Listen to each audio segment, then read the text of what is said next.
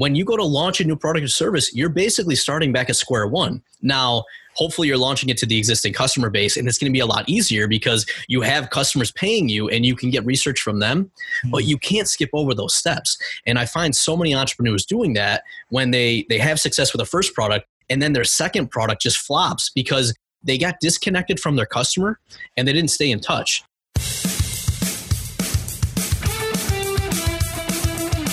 Welcome to the Get Real About Business podcast, where we uncover the real deal of what it takes to start and grow a business fast. It's all about earning the right, where we work hard today so we can reap the reward tomorrow. Prepare for some hot tips today. I'll be your host, Clive Maloney.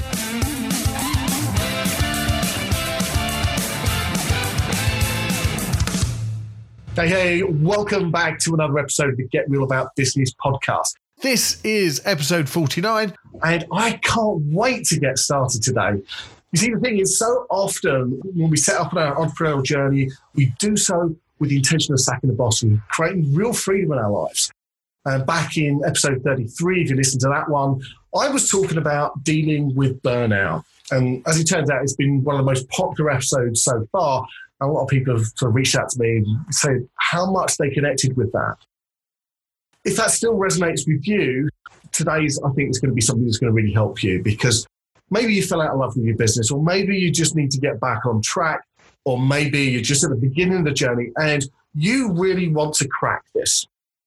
You see, the thing is, one of the things that we often find when we set out on our entrepreneurial journey is that we do so with the intention to sack the boss and go out and create our own freedom, put ourselves as CEO of our business. And very quickly what we find is that, yes, we've got rid of our old boss. We're calling the shots now. But what we tend to find is that instead of having the old boss, we've got lots of bosses, because each of our customers and each of our clients are demanding lots of different things from us. And very soon, when you start getting busy and you start creating some business, then it feels like you're running around.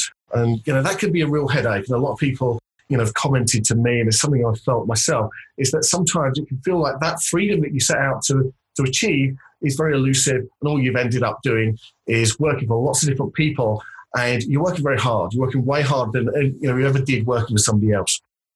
So today is really about getting on top of that, and I am so excited today to introduce you to co-founder of Lifestyle Builders, which is a coaching and training company, and they help entrepreneurs build their business to create more impact with their customers and more freedom in their lives.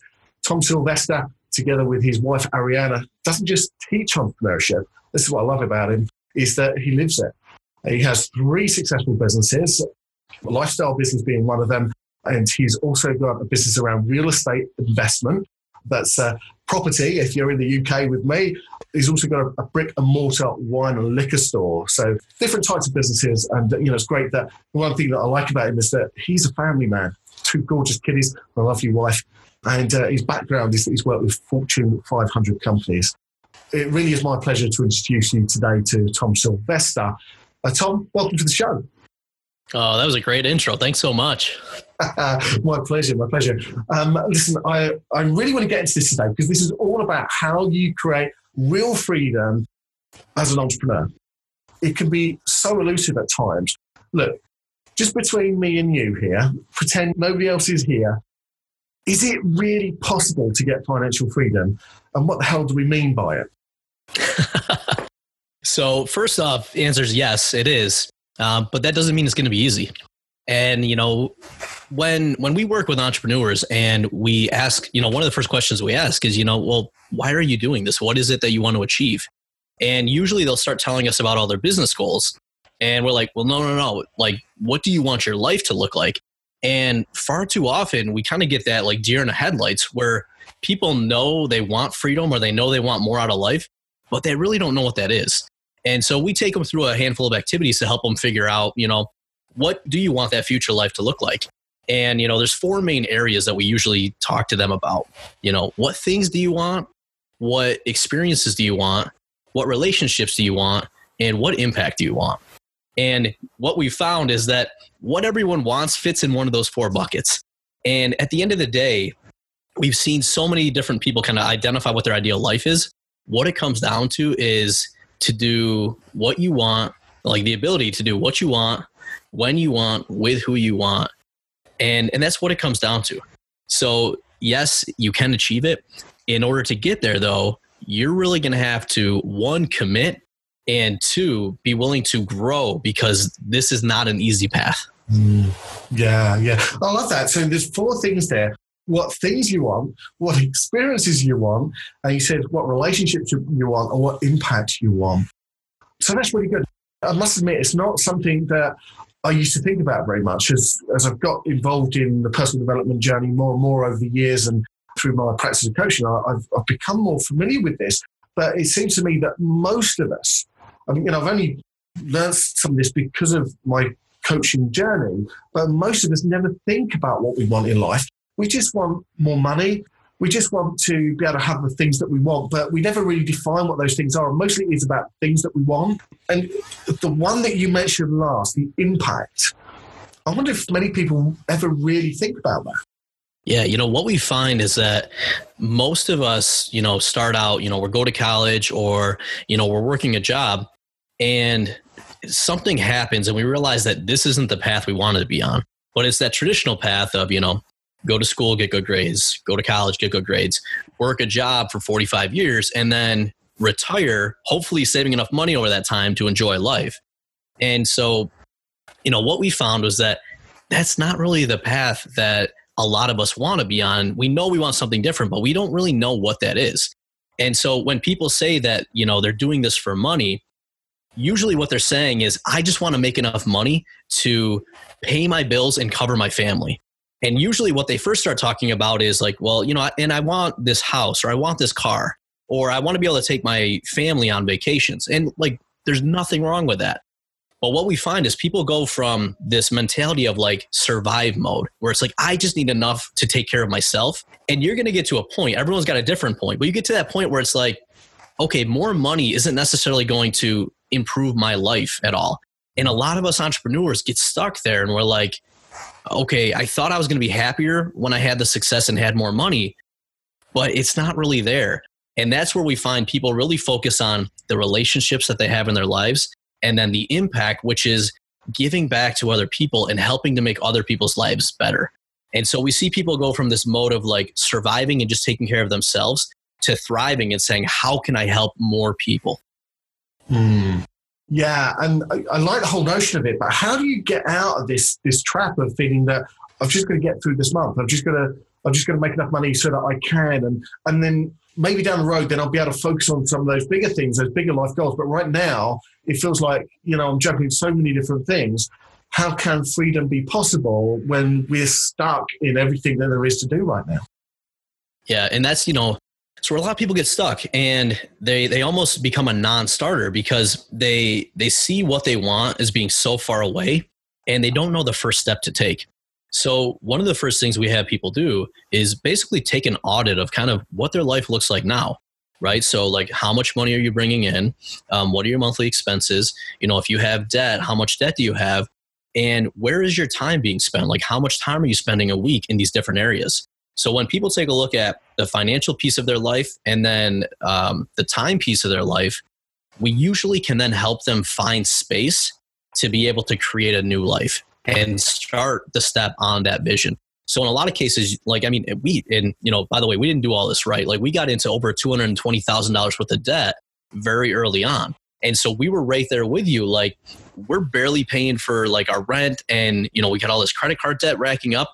So we had to grind through this. But what we did was we reduced our expenses. We picked up some extra side work and ultimately started paying down some of that debt, investing our time into businesses that made us more money, and then was able to escalate that path later on. But early on, it was just doing whatever we could to give us a little bit of extra space in terms of time and money.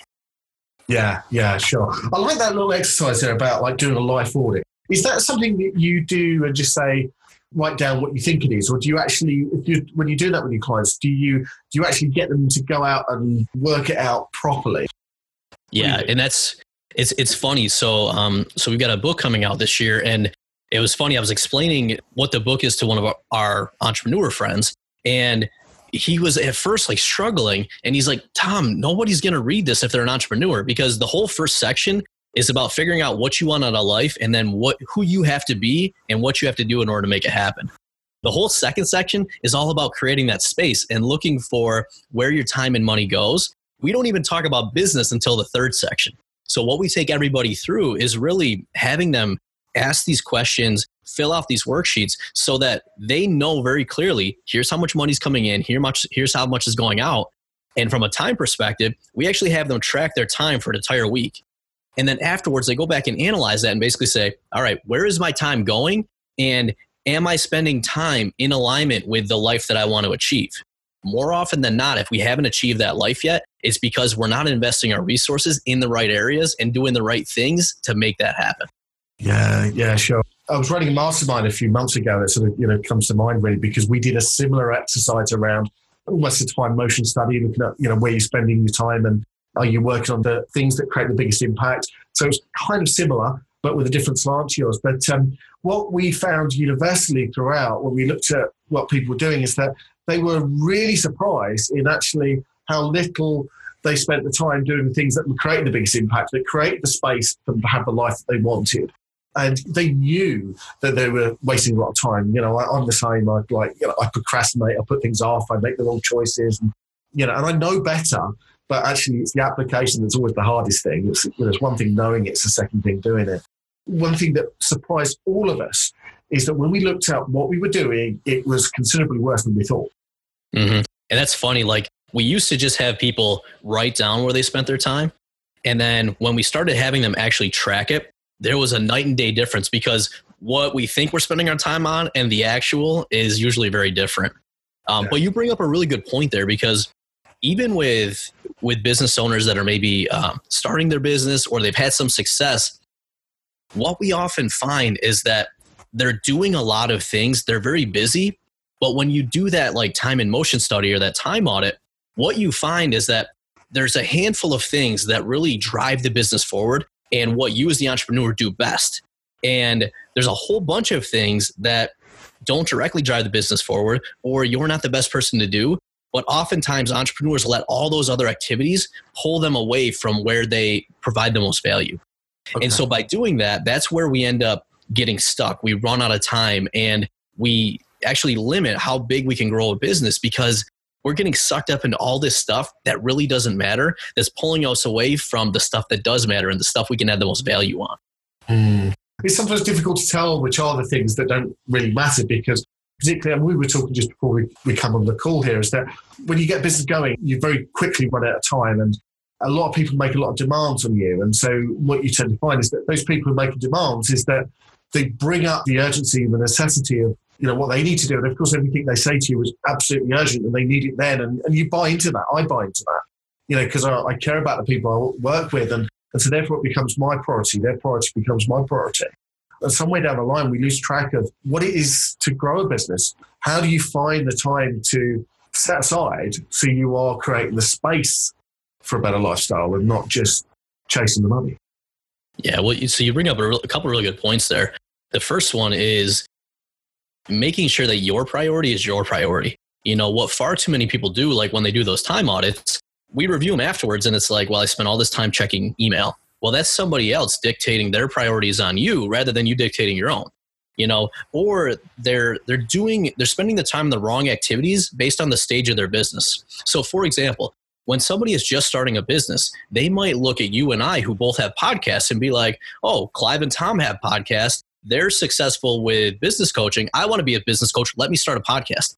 Well, here's the challenge. A podcast is a long-term marketing strategy for you.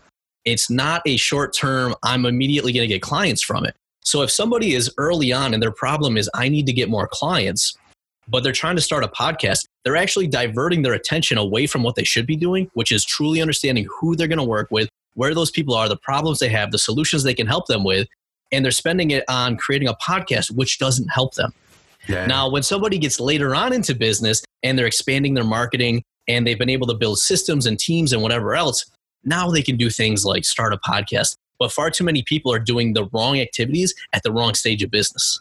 Yeah. And if you're anything like me when I first started out, you just try and do everything. You do everything badly and you fail miserably. But, absolutely. Yep. Well, I think that's our natural nature as entrepreneurs is we see opportunities everywhere, and we're sometimes our worst enemy because we keep saying yes to everything, which doesn't allow us to focus and actually move one thing forward. Yeah, absolutely. That was interesting what you said about doing the right things at the right time. And that you're quite right. Podcasting is a long-term game if you're looking to use that to grow your business, as is many other different strategies. And there are some things that, will create immediate cash for you a lot quicker. Of course, nothing is guaranteed in life, but there are some things that will give you a quicker return of investment. And so it seems to me that one of the things, particularly if you're in the early stages of business, is about knowing what are those things that are going to get your return of investment quickly. And it's about knowing what things to do at what stage of your business. And I really want to dive into this with you. Before we do that, because you talked about what freedom is, and you said that freedom is about working out what the right things are that you want. It's about the experiences you want to create in your life, the relationships you want to have, and the impact. How do you know when you've got true freedom in your life? That's a really good question. I think a lot of us, and it's funny, it's actually a challenge when it comes, because as entrepreneurs, we've been just working hard and grinding for so long, because most of us have a job, for me, I had a wife and then we had kids. So we had a lot going on. And when you get to that point where I think, like, for me, and what I see with a lot of people is you kind of wake up one day and you look around and you're like, holy crap, like, I've achieved a lot. And I know, like, for me, what often will happen is, on like Facebook, it'll pop up and say, here was a memory from 7 years ago. And like, for me, one of the memories was I used to, when we had our real estate business, we bought the first property and we did all of the work. So I would work my corporate job during the week, and then I would work on the real estate on the weekend. And one of the photos popped up and it was me tearing off this roof. And I don't know if you've ever tore a roof off a house before. It is hard work. And so I looked back and I was like, 7 years ago on this day, I was tearing a house off or a roof off a house. And now I've got a team that does all of that work, and I don't have to tear roofs off houses anymore. So like, for me, that was a moment where I was like, you know what? All that hard work we put in now allows me to be spending time with my kids at the museum and doing the things that we had put on that list of what we had in our ideal life. So we had been tracking it along the way, but I think sometimes it's just a moment like that where you realize how far you've come, and then you're like, wow, like, I've made it. So maybe then it's about gaining the perspective by looking back, because when we're in a moment, we're always thinking about what's next. And I think that is part of the human condition to think, how do I go forward from here? What's the next challenge? What do I need to overcome now? What's the expression about stopping to smell the roses? We have to look back to realize where we've come. And that is such an important point, because one of the things, like, we're huge on like our schedule and our meetings. So my wife and I have a daily meeting to kind of sync up on the day. We have a weekly meeting. We have a monthly meeting. We have a quarterly meeting. So we have all these meetings, but the format of all the meetings is pretty much the same. We're going to reflect back on, let's say, the last week, like what went well and what challenges came up, because we want to acknowledge the things we did well, but we also want to acknowledge the challenges or issues that are in front of us. And then what we can do from there is say, now that we've reflected, let's use the lessons we've learned to then plan the upcoming time period. And let's look at what improvements we can make so that we have more wins and less issues. And if you get into that mindset where you're constantly learning from the past and then applying that to what you do next, you're going to continuously optimize your business and ultimately optimize your life, because you're making things better and better every week. Okay, I like this. So I don't know if I've captured 3 or 4 things there, but let's just quickly go through them again. So what you're advocating, well, certainly what's working for you is, was it daily, weekly, monthly meetings, quarterly? Yep. So we got daily, weekly, monthly, quarterly, and annually. Okay, so the whole range there. And it's fundamentally about what's gone well today, this week, wherever. So that'd be the first thing. What have the challenges been? What lessons can we learn in order to plan for the future? And what was the full thing? And then taking all of that and planning the next things we do based on that. Yeah, I like that, because you could just put it down as a very simple agenda, use it every day. And it's interesting as well that you work at home with your home base, is that right? Yep, home base, yep. You're home based with your wife, same as me actually. We both work from home. We both run our coaching practices from home. It's like part of what we set out to do, so we can spend more time together. And it kind of seemed a bit odd for me when I was at home and having meetings with Julie, rather than out at a business meeting having meetings with professional people. But you are professional people because you're both running businesses. And okay, you see each other all the time, but it's a kind of different capacity there, isn't it? You're stepping into your role as an entrepreneur right there and taking that focus there. Absolutely. And it's funny because when I was in corporate, a lot of the consulting I would do was, really in the IT space. So I would help teams develop new software programs. I would help them work together. And a lot of what I would do was based on like lean and agile principles. So what we would do is we'd run these like 2-week sprints. We'd have a daily meeting with all the team members just to sync up on what they were doing. And at the end of 2 weeks, we would retrospect and then we would plan. So what I ended up doing was taking a lot of what I was doing with businesses that really helped them. And I brought it home and said, hey, let's start just syncing up so that we're on the same page. And so we started doing that with both our business and our lives. And it just kind of became second nature for us. But when we explained it to other people, they're like, oh my gosh, that would be like game changing for us if we were able to have that level of communication and understanding. And so as we started kind of sharing this out with other people, people realized that it's not just about the business. It's about looking at our business and our life and learning from them and then planning going forward to make sure that they're both supporting each other. Yeah, I love that. It's nice to hear how you walk the talk, not just talk it here. I think how you communicate is everything if you want to get some business done. I want to come back to what we were saying earlier, is that how there's different stages in business and what we need to focus in order to create freedom. Can you start us off on that, Tom? Yeah, so what I look at is every stage of business essentially has a problem that we're trying to solve, and then key actions that we've got to take or things we've got to focus on to solve that problem. So for example, let's start at the very beginning. When you're just starting a business, your problem is that you don't have a validated business model, which means that you haven't figured out who are you serving and how are you serving them, where are you finding them, and putting all the pieces together to ultimately prove that model, which means people are going to give you money for whatever you're offering. So early on, your time should be spent on brainstorming what kind of business you think you should start, identifying who it is that you're going to help, and really getting in to understand those people, which oftentimes comes from having conversations with them. Then figuring out, okay, well, what is the solution that I think I can offer to them? And ultimately bringing those two together. And usually it doesn't work the first time because the assumptions we have for what's going to make a great business, usually there's flaws in that, right? The person we think we're going to work with is a little bit different, or the top problem that they're facing isn't what we thought it would be. But once we figure that out and we're asking them questions and we're asking them to buy and they say no, and we say, well, why not? And they say, well, it needs to have this. And you put that in there. When you finally get all these pieces working together, you're going to start getting your first set of sales. So now you've initially proven the business model, but you've got to make sure that the first one sale wasn't just your mom and a fluke. It was, okay, multiple people can buy. So once you start getting people to buy, they're really going to be called your early adopters. Now you shift away from developing your product, improving the model, and you shift more into, can I continue getting sales? Right? So now you shift more from the operations piece and more into the selling piece. You want to really nail down, where are you getting these people from? What is your sales message? How do you walk them through their journey so they can make a decision on purchasing from you? Right. So you're going to basically graduate from that first stage. And now you're going to get into the second stage where you're really going to focus on increasing sales, which will then kind of move you along your business journey. Sure. That's really good, actually.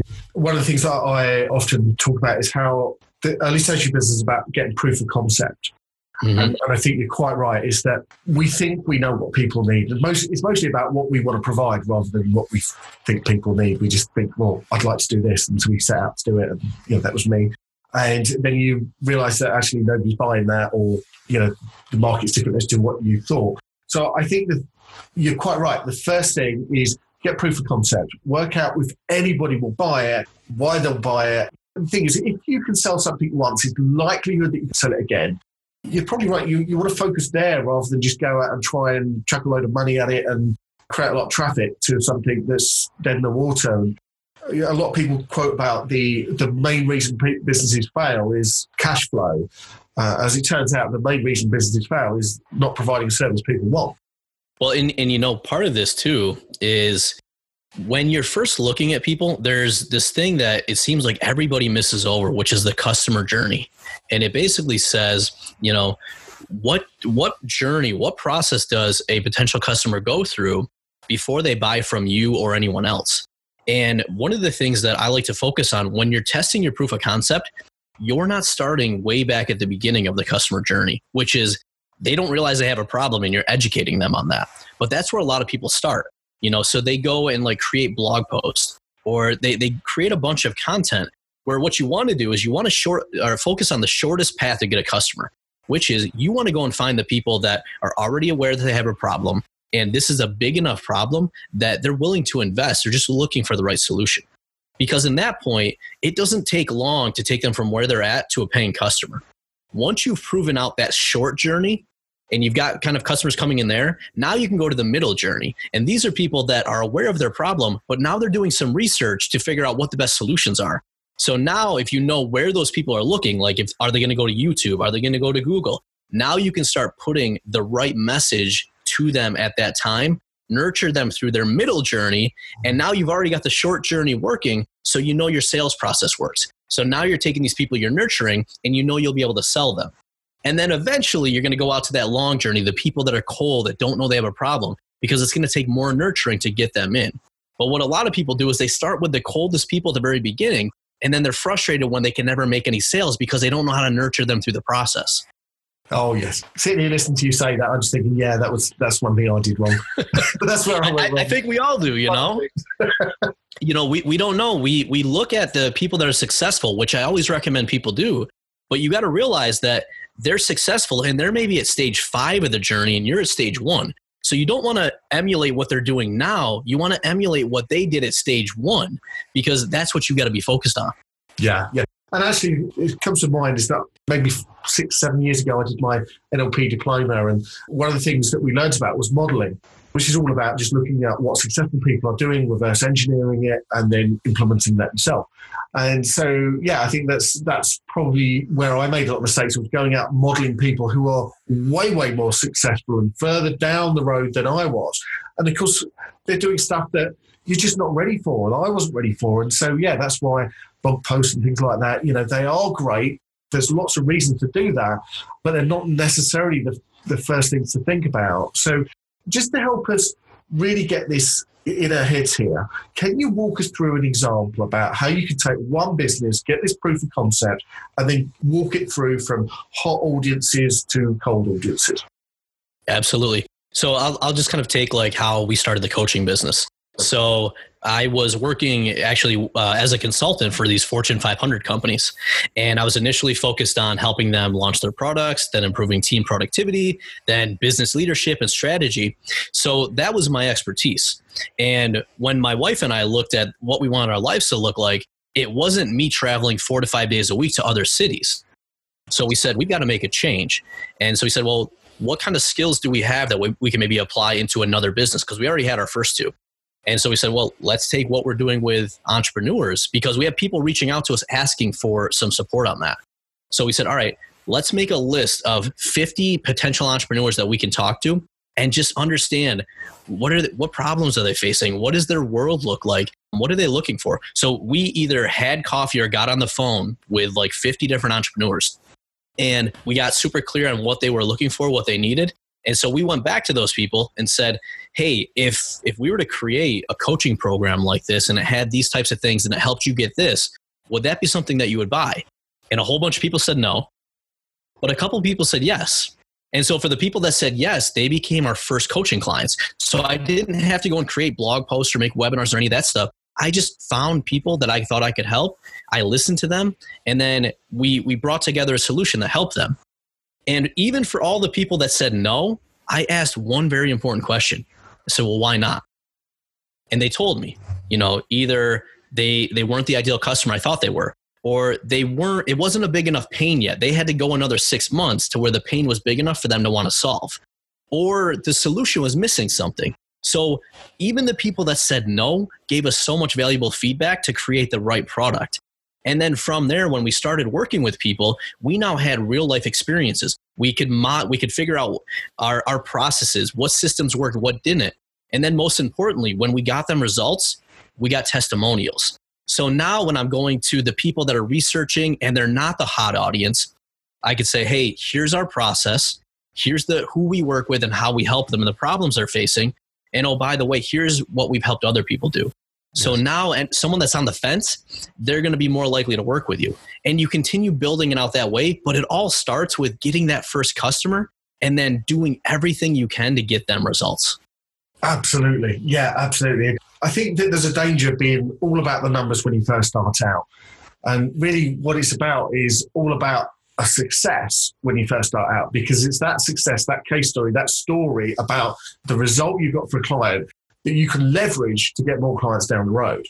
Yeah, well, and to that point, a lot of people, when I tell them this, they don't listen because they're like, well, Tom, that doesn't scale. This person over here said, I can just make a webinar and run Facebook ads to it and everything will be good. I can't tell you how many people I've seen spend $5,000, $10,000 in Facebook ads, in all these different tools and everything else, and not get a single customer because they weren't willing to talk to people, do the stuff that maybe isn't sexy, but ultimately is going to allow them to understand their customer better than anyone else and then serve them. Yeah, absolutely. There's a couple of things that come up when you was talking actually that I thought were worth pulling out. You said that when you went out and you was doing your research, you were speaking to people and saying, what is it you want? What can we help you with? If we were going to create a perfect program for you, what would it include? That kind of thing. And you said a lot of people said no. And I know that there is the temptation when that happens is that you can then go into a spin and you then start thinking, oh, hang on a minute, am I doing the wrong thing? Maybe I should run a different type of business. Maybe I should be a web designer. What about like interior decorating? And we can kind of lose track of our goal, or we make judgments too soon that this is something that doesn't have legs and won't work. Or worse still is that we start questioning our own individual worth.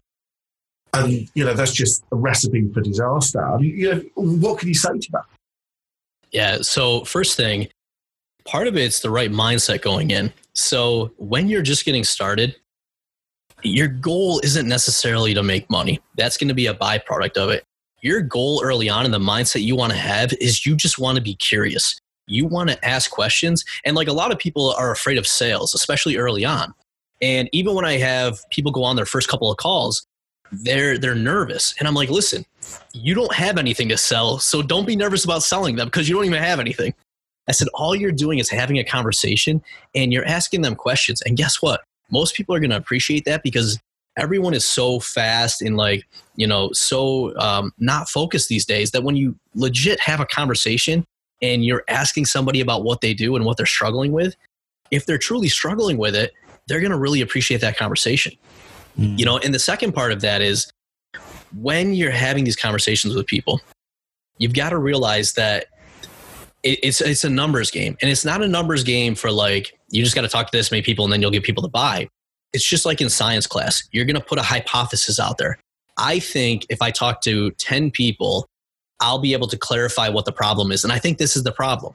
And then you go out and talk to 10 people and then you evaluate your results. And you say, I thought it was going to be this. Was it this? If so, I'm on the right track. Let me do more of that. But if not, I got to change my hypothesis. I know this one didn't work, just like Edison with the light bulb, right? I know this one didn't work. Let me try another one.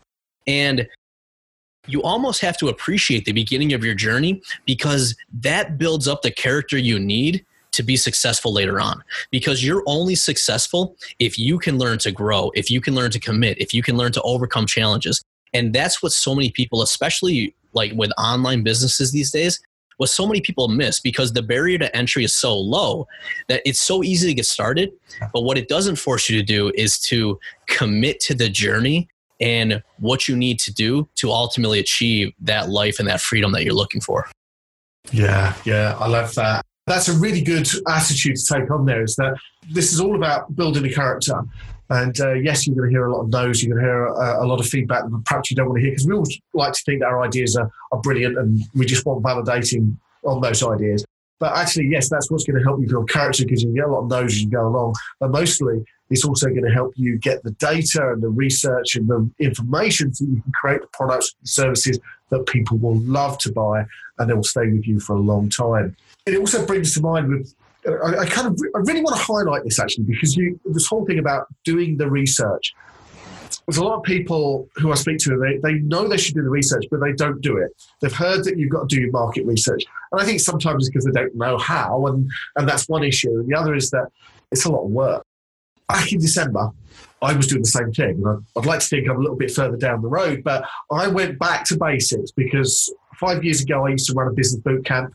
This year, I'll be resurrecting that at some stage. And I'm going to go out and say, okay, if I was going to create the best boot camp and the best experience for you to get results quickly in your business, what would that include? What would that be like? I'm thinking about doing this. And going out and getting some real research and some real feedback was one of the most valuable things I've ever done in my business. And so whether you were just started out or whether you're way down the road, I think this is a brilliant exercise to go and do. I love hearing that, because that's the other thing I hear is like, I work with entrepreneurs. Usually they're further along in their journey, but I do work with some new ones. But a lot of entrepreneurs, they've had success launching like one product or service. And maybe they even take that service to like $1 million business. And then they go to launch a second one and they think they can skip over all the initial stuff. And you can't.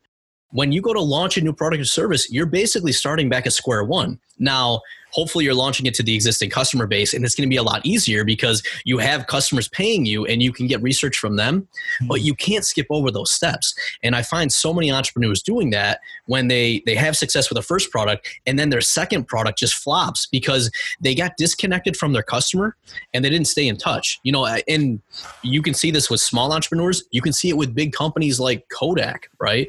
They had the market on like film, and then digital cameras came and they weren't staying connected with the customer in their market and they lost it.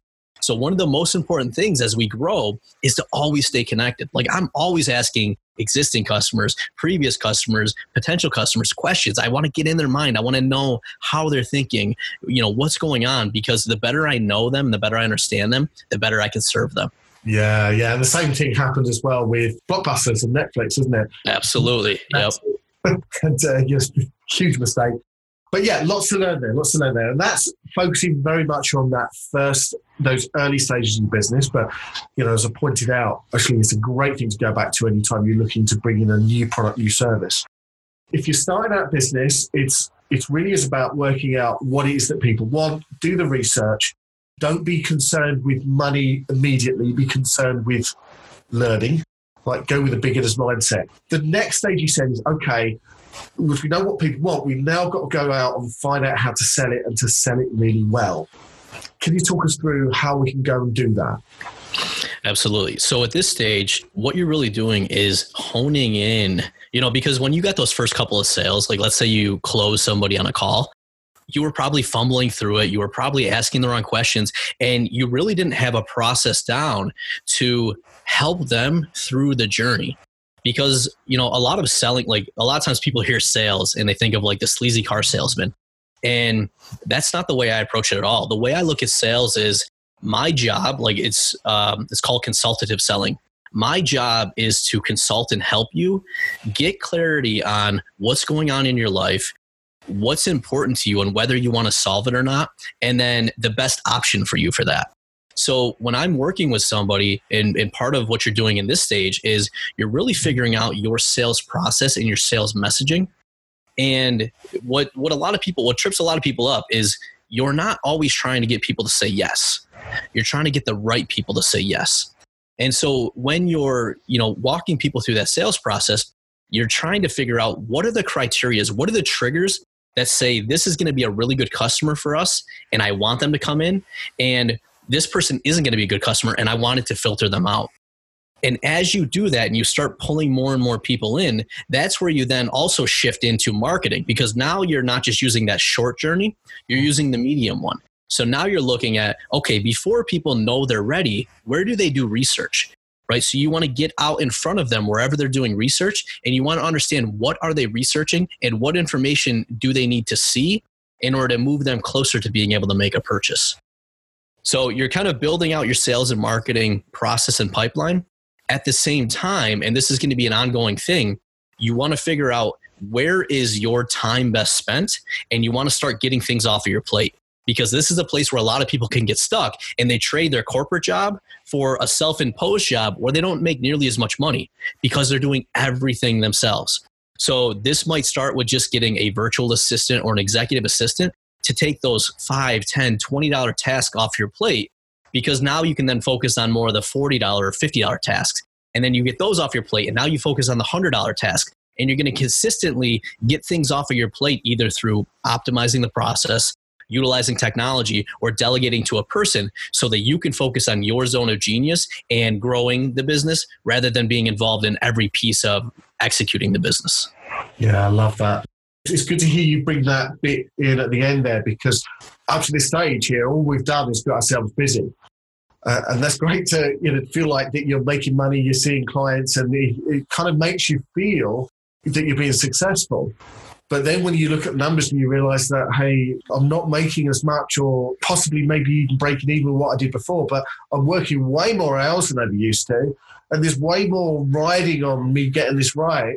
Certainly for me, I used to work for Essex County Council, 40,000 staff there, and no way was I responsible for everything. I had a reasonably responsible job. I ran the corporate loan development department, but it was all the HR, the money. There's so many things done for me. Not to mention marketing and sales, which I'd never even thought about before.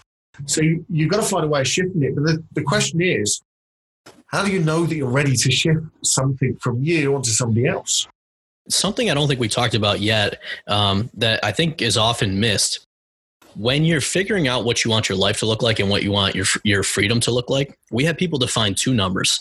One number is a freedom number. This is how much you need to be paying yourself from your business to be able to leave your job. So that's basically saying, how do I replace my income with income from my business? So that's really the first milestone we want to get to. And that helps us understand how big of a business we need to build in order to do that. The second number we have people define is what we call their dream number. And this is everything that you listed out that you want to do, the impact, the experiences, the relationships. How much is that going to cost you a month? Yeah. And once you know what that number is, now you can reverse engineer it and say, I've got to build a $500,000 business, or I got to build a $5 million business in order to make that a reality. So once we know the life we want and approximately the size of business we want, what we can do is build a roadmap that every 90 days lets us move towards both our life vision and our business vision. So by doing that, we're going to have a path laid out for how we're going to grow. And at each point along the way, one of the questions we have all of our clients ask every single week is, what is one thing that I need to get off my plate, and how do I get it off? We ask that from even the very first week, because what it does, even when it's just you and you don't have clients yet, it gets you into the habit and the thought process of saying, how do I make things a little bit better, and how do I get things off my plate? And it might be as simple as, I have too many emails, I have to go unsubscribe. Well, guess what? I just saved some time because I'm not checking email as much. Or it might be, hey, I find myself doing this task over and over again. Can I use Zapier or something to automate that task so I don't have to do it? So if you get into that mindset, as you're growing your business, it's going to be a natural part of what you do. And you're going to see that you're going to shift into the next phase because you've basically solved the problem of the second phase. So for example, the second phase, we're looking on ramping up sales. Once we've got sales, and let's say, you're getting to like a 6-figure business at this point, and that's just a benchmark. Every business is different.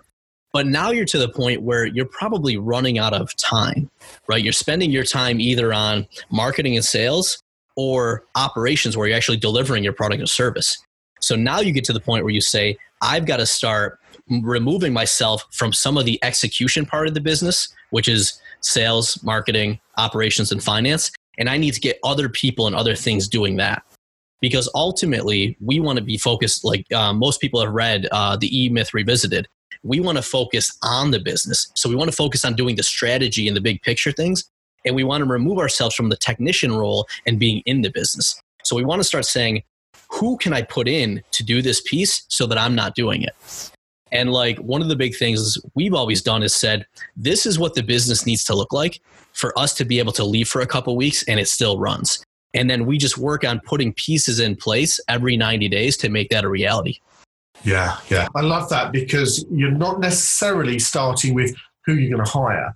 Yes, a virtual assistant, a bookkeeper, people like that, they can save you a lot of time and take some things off your plate. But you can start small, and that might be as something as simple as going and mass unsubscribing, using tools like Unsubscribe Me, or was it Unroll Me? Unroll Me, yep. Unroll Me.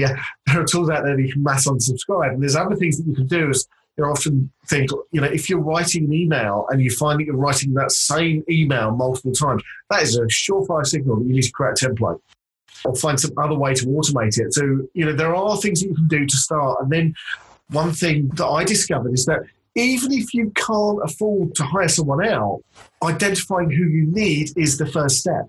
And that's one of the things that I did.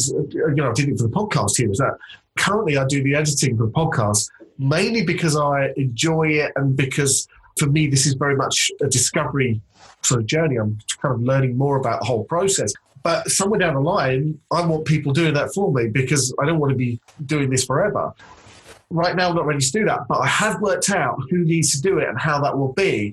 And so right now, my mind is open to different opportunities. Unless you've identified where those opportunities are, it's difficult to find the opportunities. Absolutely. And you make such a great point. So we're huge on putting systems and processes in place. And for most people, they hear that and they get overwhelmed. They're like, well, I don't even have time to do my own stuff. How am I going to put a process in place? We give people a very simple process for your process.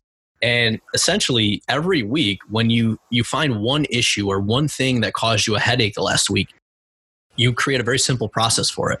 And here's what you do. You say, what was the trigger? What started this thing to happen? And then what was the end result? When did that thing finish? And then you identify 3 to 5 major steps that had to happen to go from the trigger to the end result. And what you've just done in the course of 5 or 10 minutes is you've created a process. Now, next time that thing happens, you're going to be able to follow your process and fill in some details. And then what you're going to do now that you've got a process there, you're going to find pieces that work and pieces that don't work. So we're going to work on optimizing the process. We're going to say, what is wasteful that doesn't need to be there and the process will still work? We're going to look at automating the process. Is there a tool or something that can come in and take a piece of this for me? So for example, we'll take your podcast example. If you're scheduling it on social media, you might start out manually doing it, but one small improvement you can make is to go and get a free tool that will allow you to schedule it on your different platforms. It may seem like a small thing, but if you make one process improvement every single week, over the course of the year, you've made at least 52 improvements, which are going to give you a ton of time back and really allow you to focus on the key things in your business. And oftentimes a tool is a lot cheaper than a person. So we have tools do so much work in our business before we ever hire and delegate to somebody. Sure. Actually, that's really interesting because it made me think.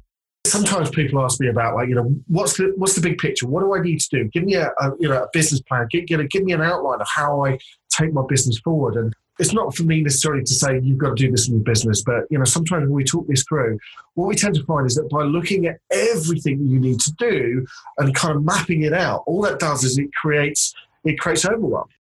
But by simply looking at one thing that is causing you grief right now, that's eating up your time, and looking to kind of reverse engineering that into a process and then doing something about it by just doing one thing at a time, that's how you build a big business. And of course, as you go on, as you start to build resources around you, you can start planning and thinking a little bit further ahead. But it can be just as simple as, what's the trigger right now and what's the end result? Let's work it into a process. Yeah. And here's the thing too, like a lot of people, even if you don't like building processes, one, this isn't like a heavyweight, you're going to create a 50-page process. You can do this on a single page of paper, or we'll have a lot of people that will use a tool like Trello or Asana. You can create a process in there, and then every time you go to do it, it's repeatable. And so the other thing with this is when you're creating a process to solve whatever just caused you an issue or gave you a headache, next week, you're going to have less headaches and you're going to get addicted to having less headaches. It's not to say they're going to go away, but if you're immediately resolving that issue in the following week, you don't have that issue coming up over and over and over again, causing you to, you talked about burnout at the beginning, causing you to start to hate your business, to start to not want to do things and be on that path to burnout because everything just keeps breaking and it doesn't seem like anything's working and you're not getting ahead.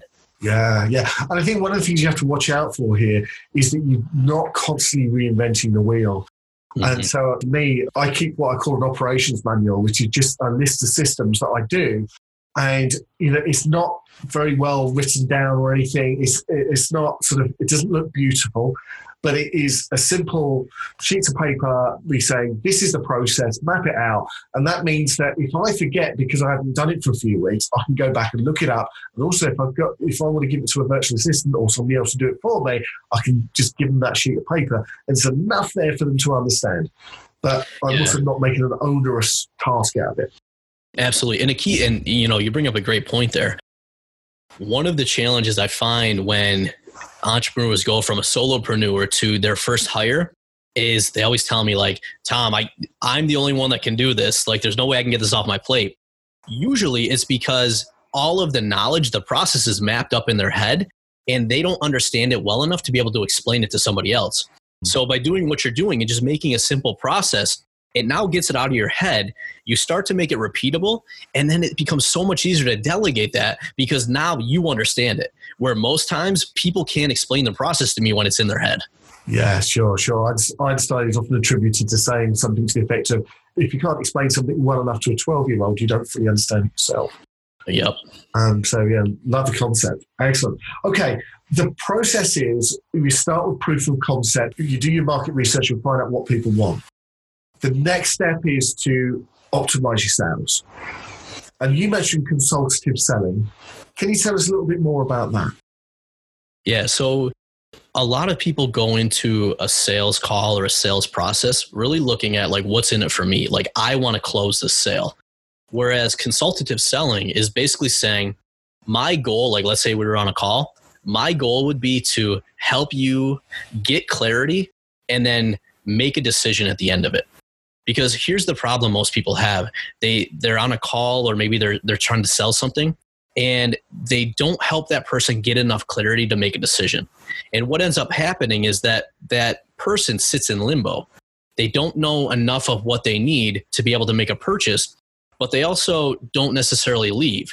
So now you build, like if you've got a sales pipeline, you've got all these people that are maybe going to buy, but they're blocking the people that are actually going to buy. So consultative selling really comes down to, my goal here is to see if, us working together is a good fit.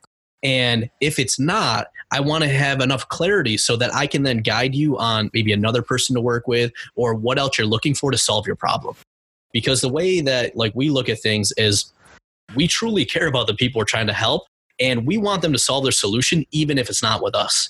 Yeah. And ironically, because we take that approach, we end up closing a lot more sales because people see that we care about them and they're not just another number. Exactly. And I think that's one of the things that most of us really want, is that we want to feel that we're understood and that we're cared about. And that, when we feel that we've got that in someone, it's then gone from purely transactional relationship to one about people who genuinely care about each other and who want to work together. So I love that. So consultative selling, that would be stage 2 as part of optimizing sales. And then you say it's also about building the systems and the structures and the human resources around you to start to get things off your plate. My next question is, okay, I'm starting to get things off my plate. Maybe I've got a few people around me who are helping out. Maybe like someone working in my business, maybe I'm outsourcing some stuff. How do I now go and truly scale my business? Yep. So the key thing is you're really doing more of what you've already done. Because if we review what we've done at this point, we've proved our product, we proved that we can sell it, we've started selling more of it, and we started building out more of our marketing. So we're going to continue on that. The key thing is who does the work. And when you start scaling, you're going to start hiring in other people to do the work. So what we look at is most business owners are more visionary, right? We like working on the business. We like growing it. And the next part of scaling is really getting you more into that role and less into the day-to-day. And going back to your initial question, can you truly achieve freedom? As an entrepreneur, you can't until you get the day-to-day execution of your business off of your plate. Because as long as you're still involved in the day-to-day, you can't step away or you can't take a vacation because there's going to be a bottleneck in your business and something isn't going to work that's going to pull you back in. So this stage of scaling is truly saying, all right, who are the, like, I now know what to do. The real question is, who are the right people to bring in? And then how do I shift my role from a doer or a technician to a coach and leading and guiding my team towards the vision that we're trying to do and supporting them and helping them grow as individuals as well. Sure. Love that. I've got a couple of final questions that I want to share with you, Tom. Before we do, people are going to want to connect with you. I'm sure they will. It's been so valuable what you shared today. How do people get hold of you? Yeah, so main place to find us is our website, which is tomandariana.com. And that's got our book, our podcast, kind of everything we got going on. Yeah. When does your book come out? It'll be on Amazon in July and bookstores in October. Okay, so looking forward to hearing that hit the number one list. Absolutely. You're going to go for it. And yeah, definitely do check out Tom's podcast. What I'll do is I'll make sure that we put all of the links that Tom's mentioned there today and anything else we mentioned as well, like eMyth we visited and things like that. I'll make sure we put those on the show notes page. The link for that is getrealaboutbusiness.com/49. But right now, Tom, I want to come back to you with my final question. Given that there's all this to do right now, where do you think people go wrong most? I think the biggest thing is they don't spend their resources in the most optimal way. And what I mean by that is we all have a certain amount of time, a certain amount of money, and a certain amount of energy. And usually when we fall off, there's a disconnect between where we're trying to go and the activities that we're doing to get us there. So like earlier, I talked about all the different meetings we have. One of the key meetings that we have is a 90-day goal planning session. And what we do is we revisit our goals. We look at where we're trying to go long-term, and then we set specific goals and plans for the next 90 days. And by doing that, it then lets us to execute within those 90 days and make sure we're doing the right things, but also kind of, get our heads up above water and say, am I on track? Am I doing the right things to get me where I need to go? And if not, right, we said we're going to reflect and we're going to learn, but then we're going to plan. And by doing that, even if we get off track, we'll get back on.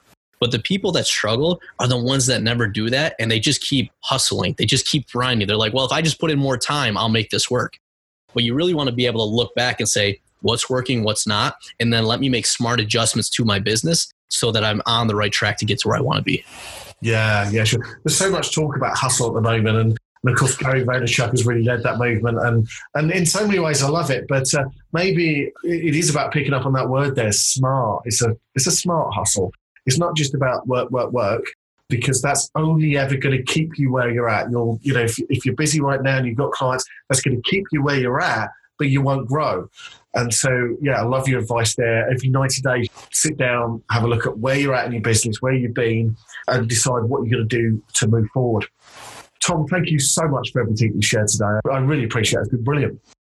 Absolutely. Thank you for having me on. I mean, really good conversation. And, I think we got into a lot of the things that people really get, caught up on. And it's good to hear other people that are understanding this and doing this as well. So thank you for the show and thank you for having me on. It's my pleasure. It's awesome, Tom.